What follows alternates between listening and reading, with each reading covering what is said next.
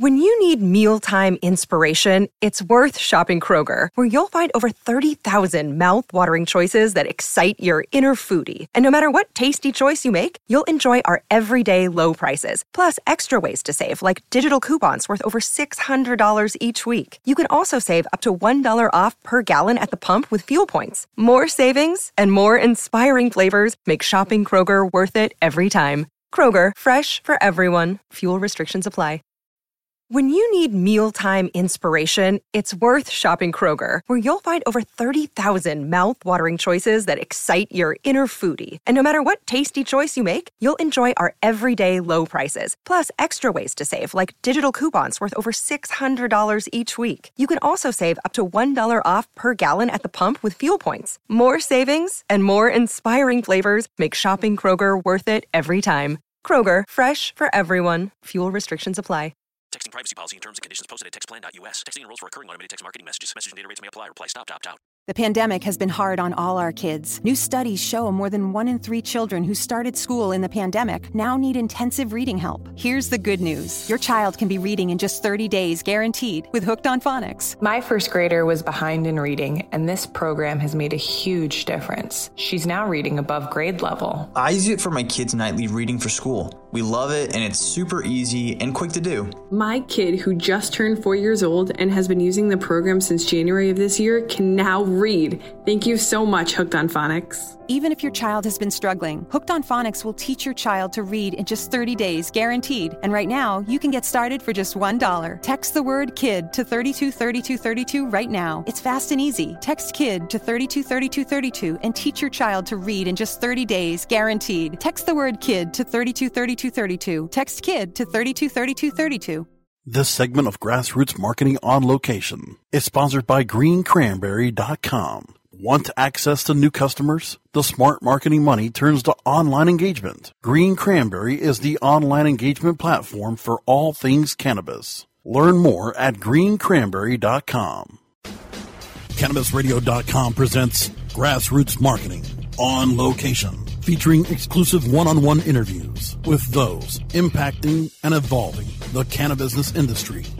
Now we take you on location to the 2015 Southwest Cannabis Conference and Expo in Phoenix, Arizona.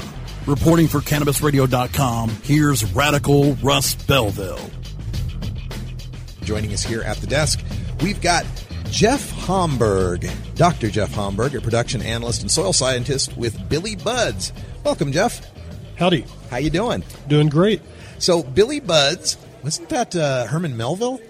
I'm thinking. But Billy Buds, organic and natural sun-grown cannabis. So glad to hear that, because why reduplicate the sun? Exactly. Tell us about your grow. Well, we're now applying for a rec license. We've been growing some medical. We have a very good team together in Manitou Springs, and we're planning to move into a bigger operation, and we do mainly outdoor grow. We'll be doing some greenhouse. Okay. One thing that stands us apart is we do entirely organic. Okay. And being a soil scientist, I'm biased. I think we should be growing in the soil. We should be taking advantage of what Mother Nature supplies us in the sun. And I think in terms of sustainability, that outdoors is really where it's going to be. As a soil scientist, have you been always concentrated on cannabis, or has this been a larger horticultural thing for you? To tell you the truth, I'm moving into this. I grew when I was very, very young, 13 years old. Wow. In Oklahoma. So it was quite some time ago. In Oklahoma? Yes. That's a hell of a risk. Well, back then, at that time, this is 1970, many people didn't even know what it looked like. So it wasn't so much of a problem at that time. But that said, I do research on traditional agriculture, Native American farming. I work on the archaeology of agriculture here in Arizona, and I've been doing a major study of the oldest irrigated soils in the United States. Wow. At over 3,500 years old, right in the Tucson Basin along the Santa Cruz River. Then they were growing mainly maize. Yeah, that's fascinating. So when it comes to growing sun-grown organic cannabis, how is the soil here in Arizona compared to, say, the Emerald Triangle of California or other places? The soils are quite good, generally, if you can get enough water to them. Yeah. I mean, you may need to do some additional organic amendments, but generally the soils are quite good in the desert. Oh, well, that's good to hear. So for beginners out there, I mean, there's a lot of states that are now passing medical and recreational laws, and some people are taking up growing for the very first time. What do they need to look for when they're trying to do soils and nutrients? Because there's so many companies and so many products. What would you recommend? I would take a step back. I mean, first I would measure the soil properties of the place you're growing and what kinds of natural soils you have, and then I would go from there to see what it is you might need to add. What are we looking for when we do that measurement? Well, the key things to look at are certainly nitrogen content, phosphorus content. We want to know what the pH is because that really controls the availability of nutrients. Okay. We look at a number of other things. If you have a higher pH, we might look at things called sodium adsorption ratio to see whether salts are causing a problem so that we could lower them if we needed to. Wow. So all right. basically we try to head off these problems before we even start. And, of course, we're right here in the Phoenix Basin. Some of the second largest ancient irrigation system was developed right here in the Phoenix Basin. They built canals that were up to 24 miles long in prehistory, right in this valley. Really? Which is only second behind the mochi culture of Peru. Wow. I mean, there's an amazing technology, but earlier than that, I think it took them a while to learn how to develop that technology to harness a river to farm off of the Salt River. We think that it took them learning on smaller drainages like the Santa Cruz River in Tucson. Okay. You know, irrigation comes in roughly the last couple thousand years here, but it goes 2 millennia earlier in Tucson.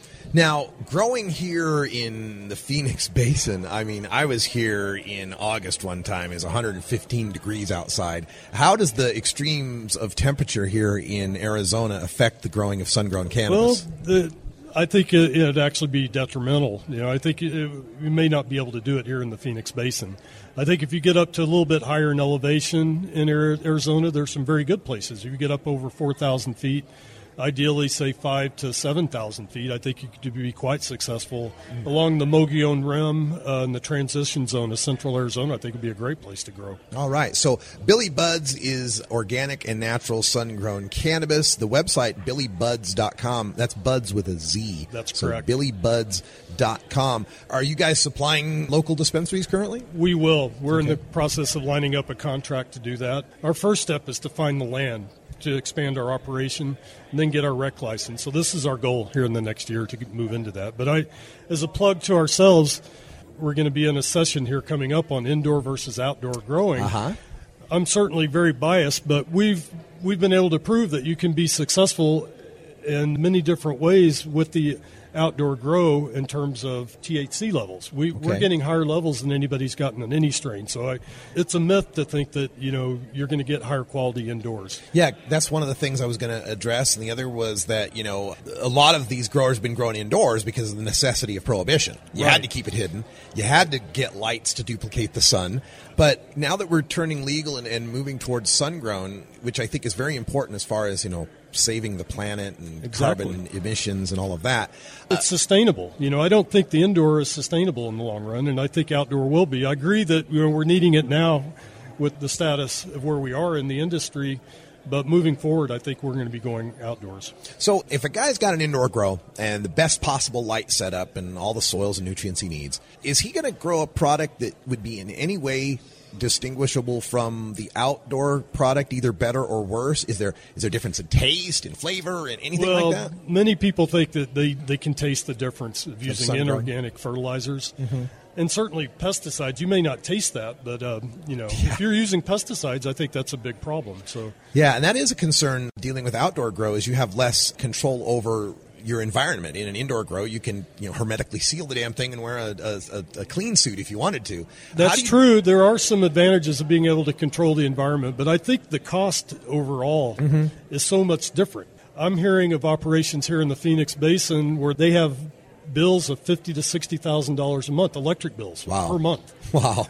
I mean, that clearly is not sustainable, you know, and most people that are in this industry are more sensitive about environmental concerns. So I think most people really would like to see it go that way. Yeah, I know I would. One concern we hear, though, is how many grow cycles you get outdoor versus indoor. Indoor, like 4 a year, and outdoor, you're getting one crop. Is that that's right? true. And the timing of when you can harvest, you can certainly control that better with the indoor. So there are advantages.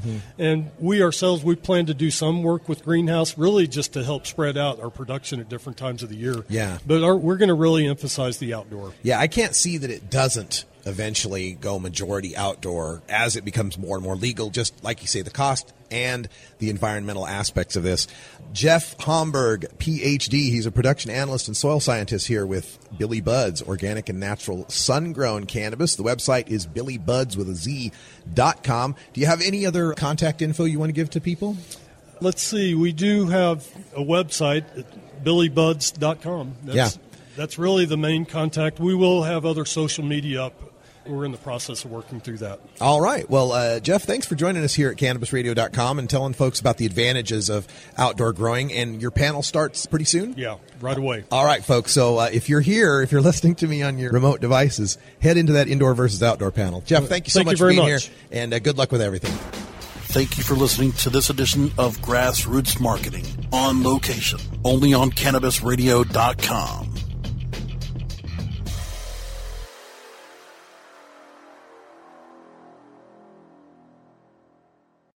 When you need mealtime inspiration, it's worth shopping Kroger, where you'll find over 30,000 mouth-watering choices that excite your inner foodie. And no matter what tasty choice you make, you'll enjoy our everyday low prices, plus extra ways to save, like digital coupons worth over $600 each week. You can also save up to $1 off per gallon at the pump with fuel points. More savings and more inspiring flavors make shopping Kroger worth it every time. Kroger, fresh for everyone. Fuel restrictions apply.